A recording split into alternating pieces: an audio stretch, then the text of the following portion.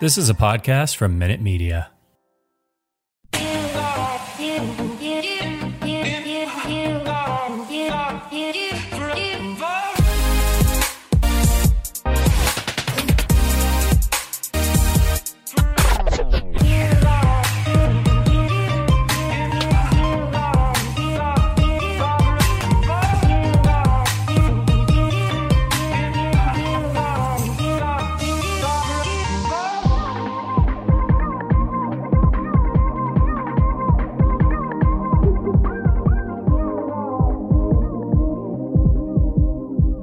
All right, welcome everybody to the Lakers Legacy podcast, where we are now less than a month away till the NBA trade deadline, as the NBA world all awaits with bated breath as to what happens to Kent Bazemore and DeAndre Jordan, because as we all know, nothing can happen until those two dominoes fall.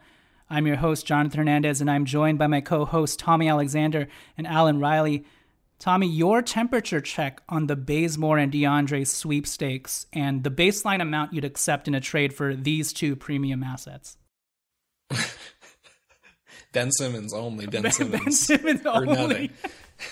Nothing. No, give me a second round. Okay, for DeAndre, if we can get rid of him without having to dump a second round pick, that would be a huge win. And I think there are ways to maybe try to do that if we're sending cash and, I don't know, the rights to international players or something like that. Like basically what we did for, the Rondo thing.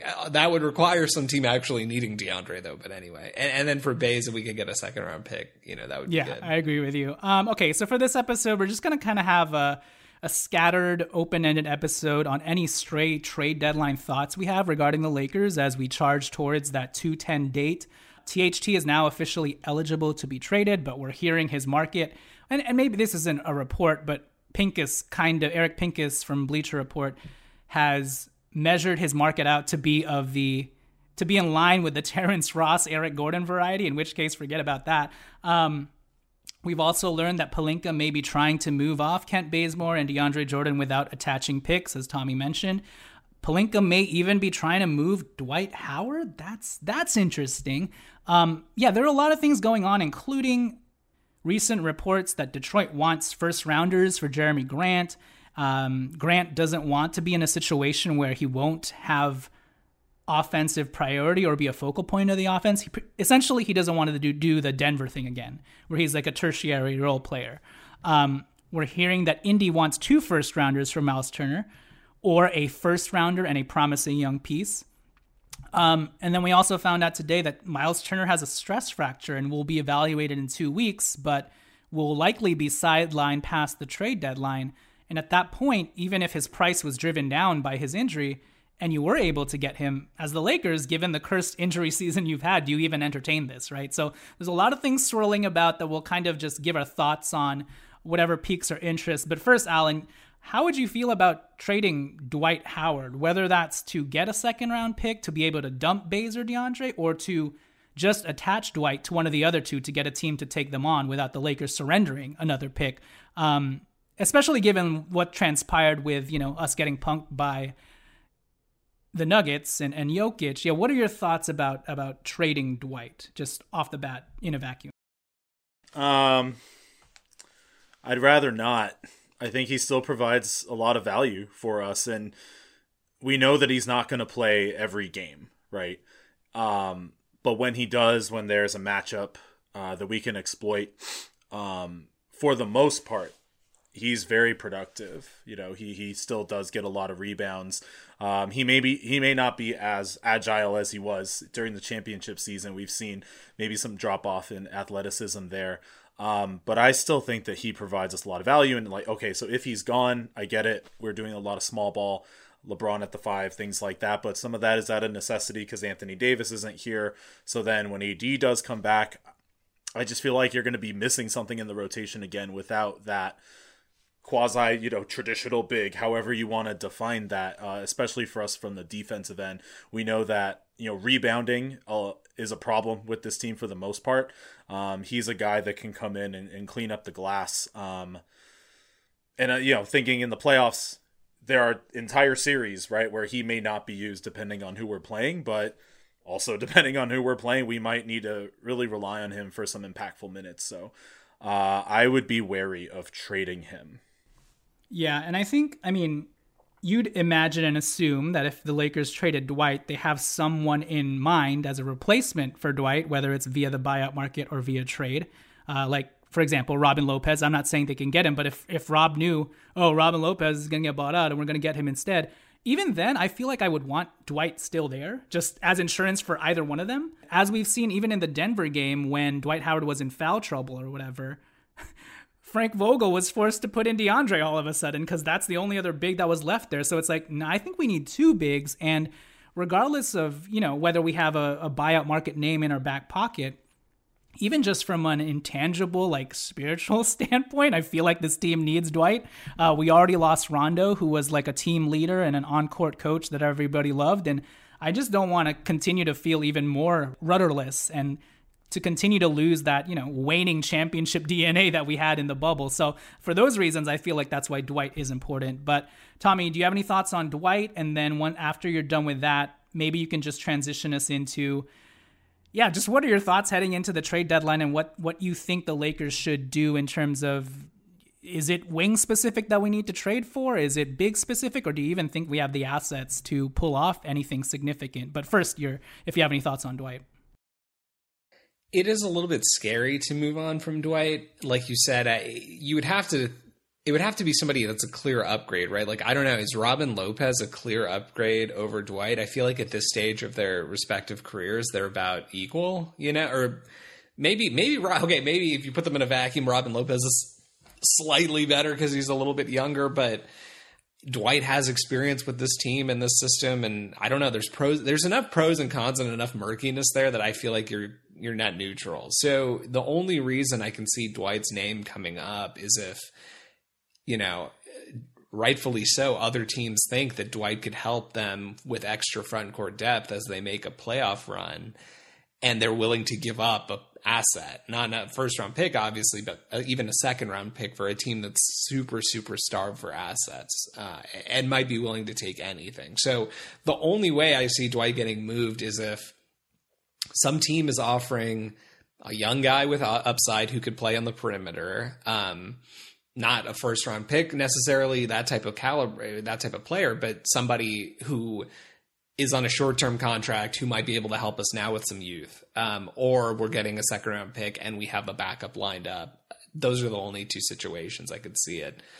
In terms of what the team needs, going into the deadline, or what they should be looking for, I think they need a lot, obviously, but I think the big ones are, we always talk about wings.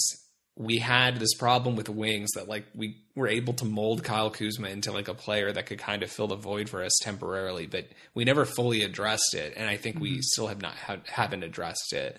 And we don't just need like a wing necessarily, like a Stanley Johnson type wing, but we need specifically wings who can defend on the perimeter, because our defense breaks down so easily on the perimeter. And it starts even with guys like Avery Bradley, who historically is known as being a good defender, but gets beat. I mean, it's not his fault. He's old. He's not trying. It's not that he's not trying, but he's just older and he doesn't have the same lateral quickness he used to have. And, you see such a huge difference when we go from him to, guys like THT or Austin Reeves, or, guys who aren't necessarily the most experienced, or in the case of THT, don't have defensive reputations at this stage, but,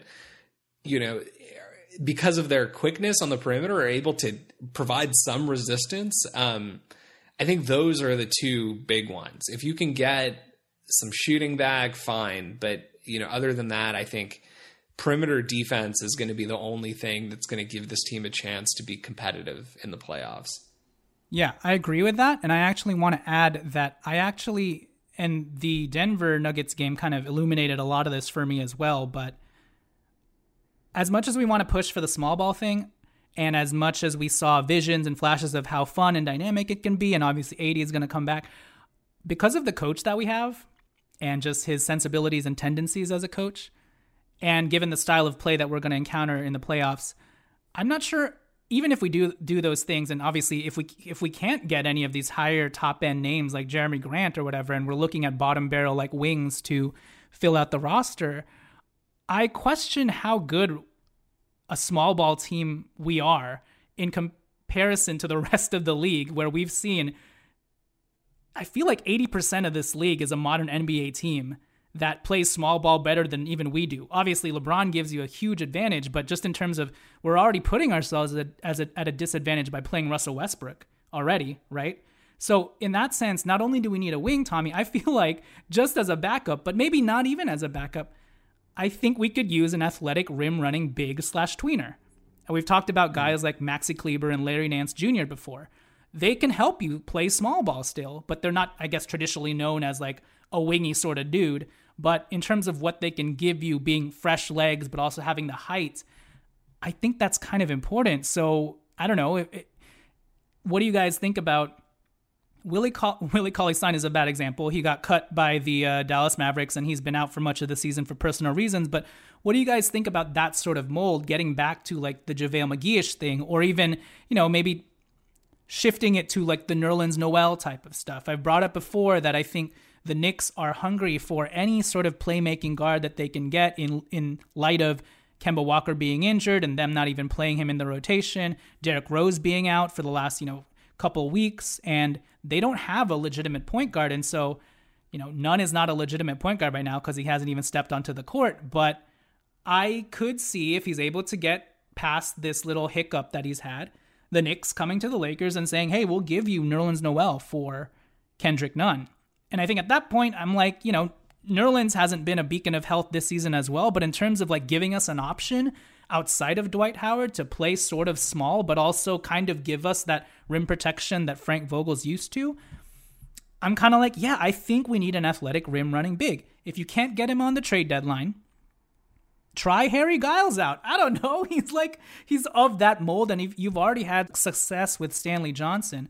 Why not try it out with a tweener sort of player like Harry Giles to see if you can make use of him? Because there's this dude named Marquise Chris who did really well in his audition for the Dallas Mavericks that I think would have been perfect on this team and what we're trying to do as we wait for AD to come back. And I'm just like, why didn't we try out Marquise Chris? So, Alan, any thoughts on that direction of like, yeah, of course we need a wing. We always need a wing. But like, I actually think we also need that tweener big sort of dude who's athletic and can rim run and stuff.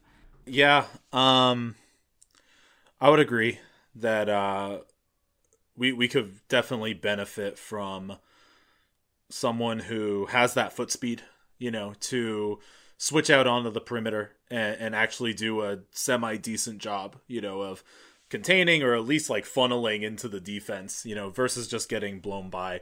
And if they can recover with the type of length that JaVale had, because JaVale will get blown by constantly, he'd miss rotations, whatever, but because of his freakish length, he can block shots from like anywhere if he's in the paint. So that would be incredibly valuable. Now the question, like you said, if we were to trade like Kendrick Nunn, for example, I mean, I think we're all like just hoping and waiting for Kendrick Nunn to come back, right? Because like he fills such a void, but because of a setback or whatever, and seeing how I guess we've been able to manage in some type of, like, Malik Monk is contributing more maybe than some people thought he would. Austin Reeves surely is exceeding initial expectations just when it comes to the initial roster construction. So it's like, okay, can we survive without Kendrick Nunn and make do with what we have in the backcourt? I suppose it would be disappointing. It would be a bummer, to never see him suit up in a Laker uniform. But I see where you're coming from. Yeah. Tommy, just your quick thoughts on adding another big, whether it's a tweener big who can defend the rim, kind of like Maxi Kleber or Nerlens Noel, or maybe just an insurance big. Like, to me, I think we just need another big to fill DeAndre's spot just as insurance policy. So what are your thoughts on a guy like Willie Hernan-Gomez on the New Orleans Pelicans, who the Pelicans are not going anywhere? I'm sure you can get him for a second-round pick. Or here's a dark horse option. I don't know how good he is anymore, but former lotto pick, number 4 pick of the 2013 draft, Cody Zeller on the Portland Trailblazers. But I mean, it's just like insurance, at the end of the day, and Cody Zeller can kind of space it. He's been injured for, I think, much of this season, but just an insurance big, whether that's a tweener who's athletic or even these lower end guys where it's just like, a big body in the event that what we saw in the Denver game where Dwight couldn't hack it or got himself in foul trouble, at least we have another option outside of DeAndre Jordan to stick in there. Yeah, I think we probably should get somebody. It's a fair point. I think though most teams play small, you still need a second option. Using the last night's game as an example, if we end up matching up with Utah in the playoffs, which is not out of the question, your goal and game plan is to ultimately draw Rudy away from the basket, but you still need somebody to throw out there. You know what I mean? Occasionally for him to, make him work a little bit for Steph. And in our case, we have Dwight to at least throw out there. And if Dwight is hurt or for whatever reason the matchup doesn't favor Dwight, yes, we should probably have a third guy on our team who's 7 feet. I don't think it's too much to ask. Or a second guy because DeAndre will be gone, but yeah. Well, oh yeah, that's true. I guess AD is not a 7-footer, or not really. I see what you're saying. Okay. Yeah. But I would go, rather than a Zeller type, I would be more interested in not necessarily a retread. I mean, I try not to think about the Marquise Chris thing just because we've kind of been thinking about this guy for like the last 4 years, it feels like, and it seems like he probably would have fit. And I guess the frustration with the Lakers' current front office situation is it doesn't really seem like they're willing to take a risk until it like falls into their lap, like almost ass backward, like Stanley Johnson. Just using like one example. Stanley Johnson is one example. We were starved for wings all year. Ariza was on a long timeline to come back. THT was on a long timeline to come back in the beginning of the season. And we had Stanley Johnson in our system, and nobody was like, maybe we should give this guy a shot.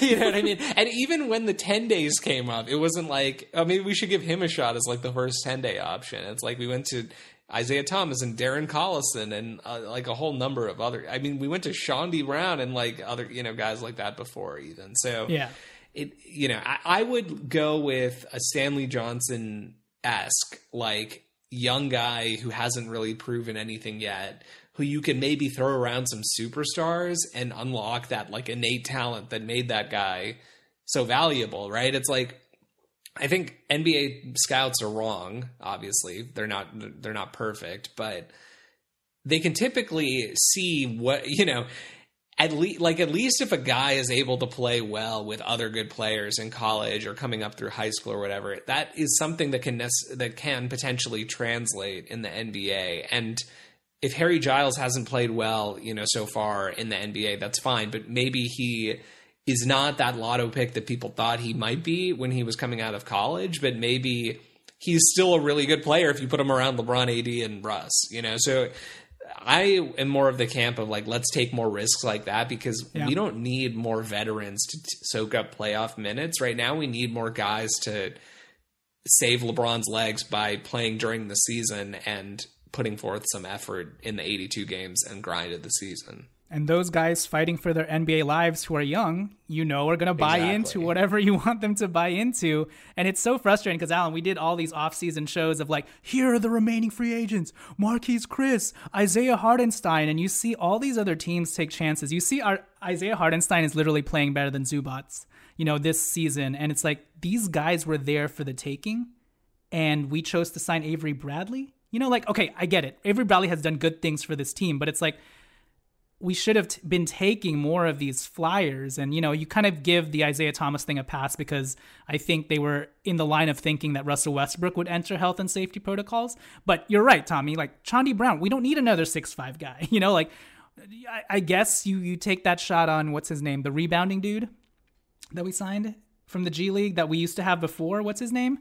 Jamario Jones. Jamario Jones, who didn't even play. And then the Sekou Demboya stuff, the Jay Huff, who didn't even get playing time. It's just weird that you wouldn't take a flyer on previous like lottery potential guys who've actually had NBA experience, who, like you said, Tommy, you just put them in the right context and situation, and maybe you can mine something positive there. So if there's a Harry Giles out there, if Josh Jackson gets bought out, whatever, maybe take a chance on some of those dudes. Maybe Josh Jackson is a bad example because he is a bit of a hothead, but let's take it to break, and when we return, let's give some of like our predictions part one, early predictions part one of what we think this front office, this crazy front office might do. And yeah, we'll close the episode from there. All right, so we're back. Alan, before we get to our early predictions, do you think the Lakers can get a Jeremy Grant or a Miles Turner? No. Short answer. Okay, great. Tommy, I'm not feeling optimistic. Sorry. There you go. Tommy, do you think the Lakers can get any of those two if they include the 2027 first round pick? And if they did that, would you want them to? They probably could get it with the 2027 first round, and I guess the underlying assumption here is that THT is involved for salaries. So if they're willing to like throw all that out on the table, I personally I don't think either of those guys are worth investing in for two reasons. I think one is it doesn't move the needle for you this year. You're not going to win a championship because you got Jeremy Grant or Miles Turner, and then two, those guys are just not that Jeremy Grant left Detroit and does not seem to have made that much of a difference. Left Denver.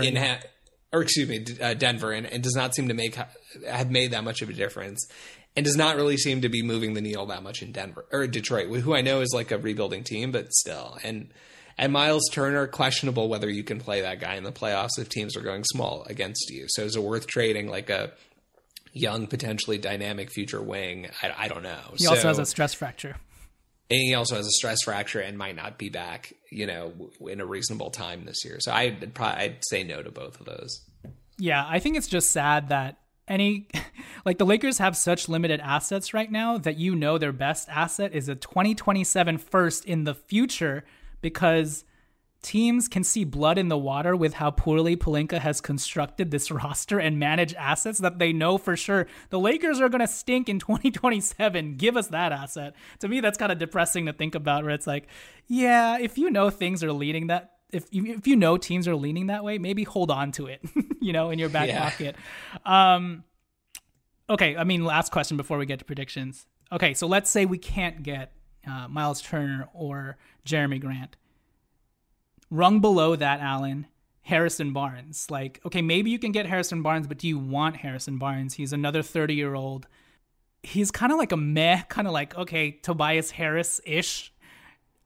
Your thoughts on Harrison Barnes? He's a nice player. He's another guy that doesn't really do anything wrong. He doesn't make flashy mistakes, if you will. We kind of have a team full of guys like that. So in terms of stability, I suppose there's something to be said there. Would I want him? I'm just trying to understand the fit. He's a good shooter, right? Do you want him to become a catch and shoot type of guy? Because he can create his own shot. So now if we're talking about there's one ball, and you have all these players who kind of demand the ball, what does that fit look like? So I'm not saying he's not a good player for sure. I think he could be helpful for a winning team.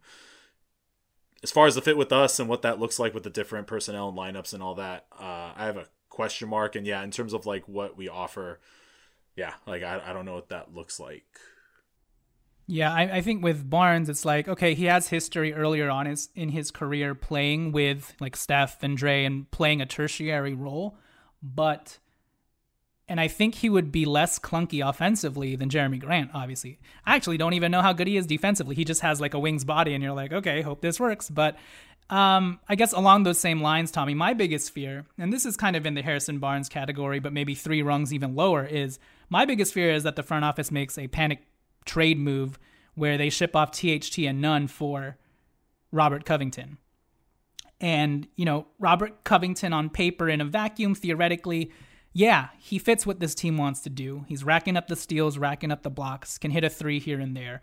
But he's an old guy who has, in my opinion, a very, very short shelf life for us. And even with everything that he does, and let's say we get the best version out of him and he's rejuvenated, whatever, I still don't know if he'd move the needle for us. But yeah, what are your thoughts on Rocco and I guess, panic trade moves like that as you continue to move down the rung of like, okay, you can't get Jeremy Grant. How about Harrison Barnes? Okay, you can't get him. How about Robert Covington? Like, yeah, just your line of thinking there. Yeah, I guess Robert Covington I definitely don't want. And I don't think it's going to cost that much to get him for a team that will get him. The unfortunate thing for us is because of how our salaries are structured.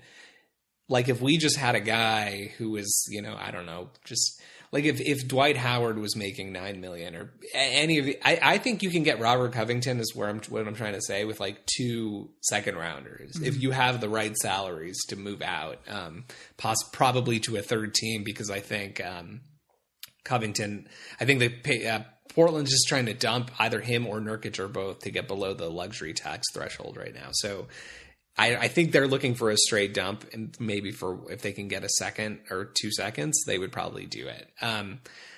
The only reason I'm not that worried about a panic trade right now is because I think this team is so clearly a rung below like the elite teams in the league that the guys have to know. I'm giving them too much benefit of the doubt. Yeah, but you'd have to think that these guys know, the front office, meaning these guys, know that these types of moves are not going to make or break this season for us. And the reason I'm not chomping at the bit to even trade the 2017 first rounder, where most people probably would 27.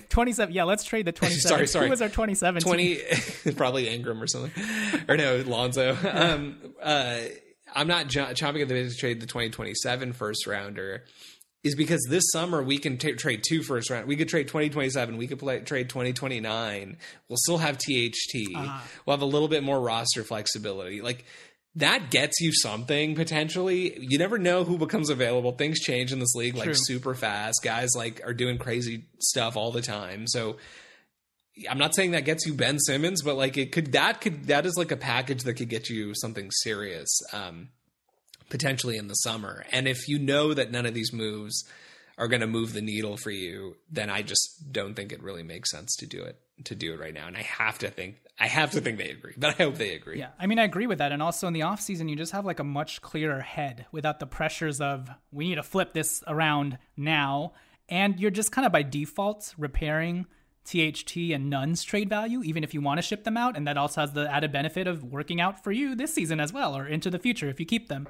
But with that said, let's close this episode with any early predictions for what you think might happen at the trade deadline, whether you have a specific name or whatever, or you just want to say, I don't think anything big happens, but maybe they do this. This is your open space to give any predictions you want to throw out there. So Alan, you're up first. What direction are they going? I think they're going to move fairly laterally. I don't think that there's going to be a splash. I think, like, if we're trying to get rid of DeAndre and Bazemore, okay, like, but obviously we know what we'd be getting in return, again, isn't anything significant in terms of stuff to just get excited about. So, yeah, I agree with everything that Tommy just said, actually, is that most likely they view this team as being mediocre. And what's the point in making some sort of like, dramatic move if we're not really going to get anywhere? Yeah, that's fair. Tommy, give me your early predictions if you haven't already done so. And then interesting question for you is there a chance the Lakers trade Malik Monk? So it's interesting. I think this season, the trade deadline, despite all these like kind of big-ish names for midseason trades, I'll even include like guys like Miles Turner in this because you typically don't see a ton of guys of that caliber moving around. I mean, the trade deadline is usually a letdown just in general. But I think this year, one thing that's going to make it even more of a – I don't think it's going to be as wild of a market this year because of this play-in situation. I think last year you kind of saw the first go around and maybe teams don't necessarily react to, teams are slow to react maybe sometimes. And it was a weird COVID shortened season. And there was a lot of asterisks on last year, right? In terms of how things shook out. But I think this play-in thing is kind of changing the dynamics a little bit of how teams are approaching the trade deadline. New Orleans is 2 games out of the 10 spot, which is just wild, and like Zion's coming back, like, for example, I mean, you have teams like San Antonio, who's, yeah, they don't have the talent, but they try to compete. They have a quality coach. Sacramento hasn't made the playoffs in 15, 16 years. They're a game and a half out of the 10th seed for that play-in, you know? So I think there's going to be a lot less player dumping than happens in normal seasons. Like normally if you get to the deadline and there's a team at like 10, that team is like trying to dump contracts. And I think, yeah, there are teams that fit that bill. Portland, for example, because Dame is going to be out and is going to fit that bill a little bit. But you look at the East, like 1 through 12, those teams are all still trying to make the playoffs. Atlanta is 10th seed or a 12th seed currently in the East, and they are going to try to claw their way back into that 10. New York is 11. They're certainly going to not stop competing. And then you obviously have the top 10. And similarly in the West, I mean, the top 9 is 9th seed is Minnesota. And then you have the 10th is Portland. They'll probably fall out, but you have a bunch of teams under them that might be trying to make a move to get up. So I guess what I'm saying is if the Lakers' plan is to dump some guys like Baze and DeAndre and then kind of wait for the buyout market to shake out, I don't know that you can really rely on that as much this year, because I don't think as many teams are going to just be like cutting guys loose so that they can tank for the remaining 30 games or whatever, as would happen has happened in prior years because of the way this play-in situation is kind of working out. So in terms of trades, like, if the Lakers can get an actual player back, like let's say some team needs some wing depth from a veteran who hasn't played this year but was giving significant minutes last year in Bazemore, maybe we can get a player back for that. But like if the plan is to just move him without having a backup, like it's going to be weird to see the timing, I guess is what I'm getting at, of how this all shakes out. I don't think we're going to do anything until literally the day of the trade deadline, when we kind of get a sense from around the league of who else is being traded, who might be cut or whatever.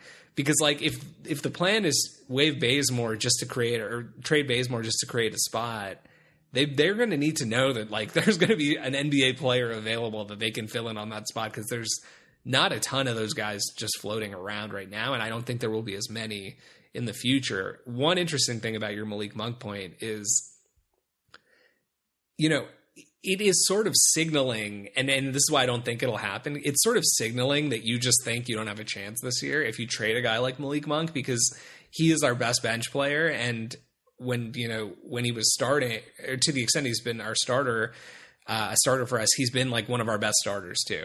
So like, you know, he's just like one of our best players overall. He's like, if you want to count Russ as part of the big three, I'll leave them out of this. He's our best non-big three player overall this year. And to just trade him away, like if you can get a first round pick, that would be great. And there was a time where for a guy like him, you could get a first round pick just for a rental, but you're just really signaling to the rest of the team and to the rest of the league that you just don't think this team has a chance this year. So you're trying to stockpile assets for the future. And I just don't think that's a look that the Lakers are going to be willing to give, even if somebody was dangling a first rounder. I agree, but I have a counterpoint to that, actually. Yeah, go ahead. What if, and I'm not even saying that I would do this with THT, but what if the Lakers are also considering long-term goals? And if they know that they can't retain Malik Monk, they don't know that for sure, but they're, you know, judging the market and all that stuff and how hot he's been. What if they attach Monk to THT and trade him off to, let's say, Sacramento, where they get a Buddy Hield? And again, I'm not saying I would do this even for THT, Buddy Hield straight up, but a scenario of that sort where you use Monk as the sweetener to get a guy who can do kind of what Monk can do, not as exciting as Monk, obviously, but you retain him through next year so that you're not left empty-handed. I think that's interesting for multiple reasons, and this would be so funny if this ends up happening. So Sacramento, they are trying to sell on Buddy and Harrison Barnes. The interesting thing about that trade is to the extent they're trying to keep De'Aaron and Monk were college teammates, and that's Monk true kind of, too. you know, Monk kind of balances out De'Aaron quite a bit, and maybe you think that maybe that helps them retain Monk a little bit in the offseason. Plus, I think they will have cap space, so they will be able to make him an offer at least. And plus, you get THT, who I think, by the way, was he college teammates with Halliburton, or they he just was. know each He other? was. That would be insane. So you know, that is kind of an interesting one, because at least you're then getting back a player who will be on the team next year. So I could see them maybe doing something like that, but I don't know that I could see them trading away Monk for another minimum player for this year or for like a pick. But yeah, if they were going to do something like that, that would definitely change my perspective a little bit. Yeah, if they trade Nunn again, I think it would be as a sweetener for like another player that they could retain that's already under contract that would help them now and later. So we'll see. I don't know. It's interesting. I personally want to continue to see Monk play and just ride it out kind of. He's been fun. One of the few bright spots of this team. And yeah, for those reasons, I don't think we're going to shake up continuity again, just to think about the future, but we'll see. So for me, my early predictions are kind of like Alan. I don't think the Lakers end up with any of the top tiered name guys, the Miles Turners, Jeremy Grants of the world. I do think, as I intimated earlier, that there is a deal to be made with the New York Knicks or the Dallas Mavericks. So I'm going to go out on a limb and say I think the Lakers make a deal with those two teams, whether it's Kendrick Nunn and Bazemore for Nerlens Noel. And I bring up the Nunn and Knicks connection because I think the Knicks actually offered Nunn more money this offseason, but he turned them down to sign with us. So there's definitely interest there. It's all about whether he's healthy enough to play, et cetera, et cetera. So I could see them doing like a Kendrick Nunn and DeAndre for Noel or Nunn and Baze for Noel and serving two purposes of getting that rim running big that I was mentioning earlier, but also freeing up a roster spot. Or I could also see them trading Nunn over to the Mavs. Again, a lot of this is contingent on Nunn's health, which has been non-existent this season, but let's say he's able to get over the hump of his setback and play a little bit and show a little bit of something. I know that the Dallas Mavericks they need to make a decision on Jalen Brunson this offseason. He's going to be an unrestricted free agent, and maybe they just, outside of helping Brunson out this season, they could always use another primary creator next to Luka to shoulder that burden. So I could see them wanting Nunn and taking on his, early bird rights and hoping that he taps into his player option for next season. And I don't know if they'd give us Dorian Finney-Smith, but that's kind of what we'd ask them for, right? So I just say that I think the Lakers in totality will maybe pull off a lower end type deal. So maybe with the Knicks, maybe with the Mavericks, possibly with the Sacramento Kings, but not for Buddy Hield, but more for like Mo Harkless or something. Mo Harkless is making $4 million. Tommy said it's not likely that teams will buy out their players because they're of use to other teams in the league now because a lot of other teams are in play-in consideration. So maybe they can get assets out of Mo Harkless. And in that event, I don't know, throw a second their way, for Mo Harkless so that you can continue to solidify your like Stanley Johnson, like wing core of being able to play a more versatile style of small ball. So I could see those types of moves happening. Outside of that, I'm almost certain that Wayne Ellington gets moved, whether it's for a second round pick that we use to dump a DeAndre or a Baze, or whether Wayne is the asset that gets a team to absorb Bazemore and DeAndre. Currently, I don't see his role on the team, and you've seen him not in the rotation anymore. I think he could be helpful to this team because of his elite shooting.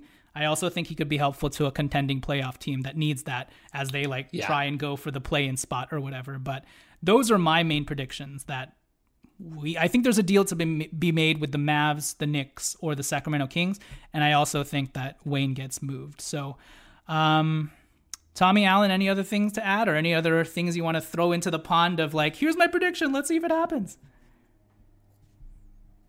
I don't have any specific predictions, but I agree at a high level with a lot of the stuff you're saying. And Boston Celtics are another team that are looking heavily, for a shooter.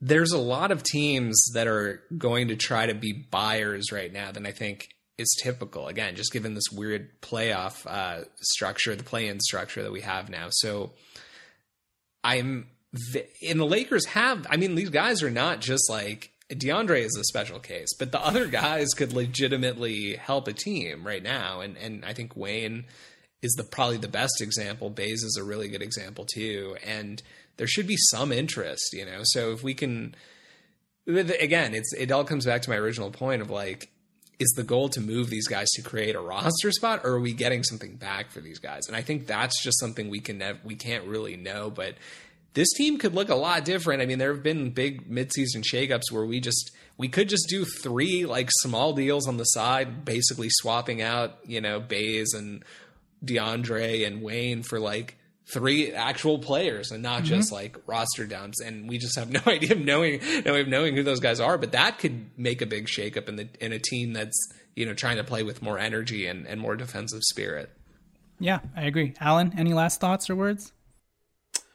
No, I'm actually a little more hopeful or optimistic that something might happen. Versus before, at most I thought maybe we would try to dump some guys, but not get anything in return. But Tommy, I think that your point about the play-in, and how this is kind of curing the tanking issue of the NBA.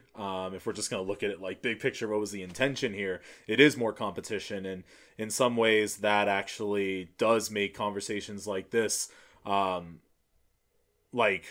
more interesting because it's more real. It's not just like teams trying to dump stuff. You're actually trying to get better.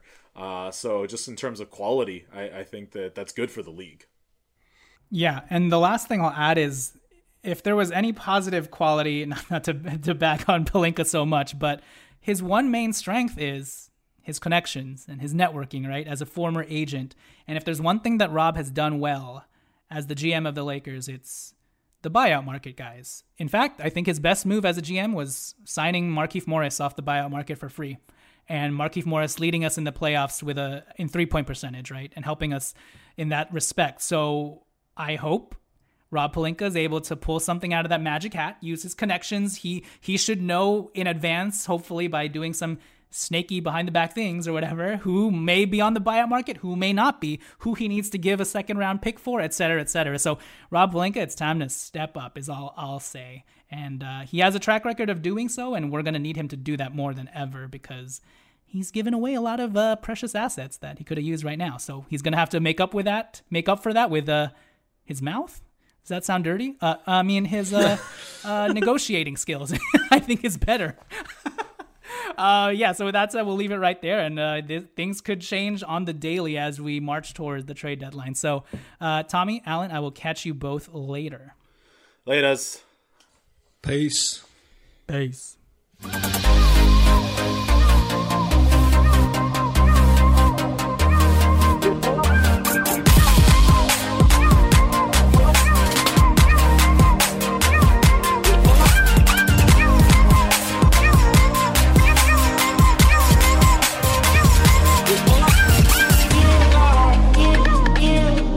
BetMGM has an unreal deal for sports fans in Virginia. Turn $5 into $150 instantly when you place your first wager at BetMGM. Simply download the BetMGM app and sign up using code Champion150. Then, place a $5 wager on any sport. You'll receive $150 in bonus bets, regardless of your wager's outcome. And if you think the fun stops there, the king of sportsbooks has plenty of surprises in store. Check out daily promotions, same-game parlays, live bets, and so much more. Download the app in Virginia today and get $150 in bonus bets instantly from your first wager. Only at BetMGM.